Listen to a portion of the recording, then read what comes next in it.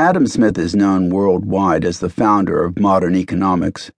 However, though he knew French well, he seems never to have uttered or written the phrase laissez-faire. Like free enterprise, entrepreneur, and even capitalism, it is a term that does not appear in any of his writings, which amount to over 1 million words. Born in 1723, Smith died in July 1790, 4 years before the firm of Boulton and Watt produced the first advanced steam engine. Smith thought, lectured, and wrote, that is, before the full advent of the Industrial Revolution, a development of which he knew neither the reality nor the name. Important as this may be, it is never counted against his reputation. Erudite, eccentric, generous, but intensely private, living at a time when wood and animals still powered the globe, this 18th century Scotsman nonetheless composed a book destined to explain a modern world of machines, corporations, and global markets running on oil and electricity, powering unimaginable industrial, military, and financial might that would alter the human prospect forever.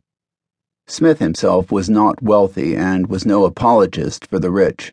The man who lived quietly in the small town of Kirkcaldy, where Wealth of Nations was composed, who breathed the wet sea air from the Firth of Forth and often absent-mindedly strolled its mist-laden shores, became a key and in some part radical figure of the Scottish Enlightenment, arguing as much on behalf of working-class laborers as manufacturers and free trade.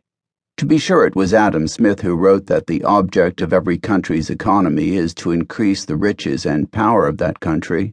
No less did he claim that in a law-abiding state, those who seek to maximize their own gain serve the benefit of all, being led by an invisible hand to promote an end which was no part of his intention.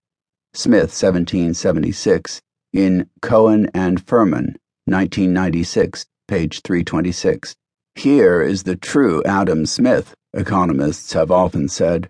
But invisible hand appears only once in a book of over 800 pages, and only 3 times in all of his writing, leading at least one scholar to suggest it may have been nothing more than a sarcastic phrase.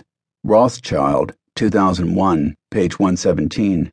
This does create a problem for economists who have made it the center of his thought. It was this same Adam Smith, after all, not his presumed opposite Karl Marx, who wrote that when regulation is in support of the workman, it is always just and equitable. Smith, 1776, page 143. It was Smith, too, whom Thomas Malthus charged with confusing the wealth of a state with the happiness of its lower classes. This complex thinker is not the Adam Smith so many have come to believe in. Indeed, anyone with knowledge of Smith's reputation, who reads an inquiry into the nature and causes of the wealth of nations today with a clear eye, will be struck by the subtlety of his thought, and by the gap between what has been most often said about Smith and what he actually said. They may also find it surprising that he has a sense of humor, dry as gin. By nature, a philosopher is not in genius and disposition half so different from a street porter as a mastiff is from a greyhound, he tells us, 1776, page 18. The literature dealing with his thought would by now fill a well-endowed public library, and this includes much excellent historiography that takes this literature as subject of inquiry, critique, and correction.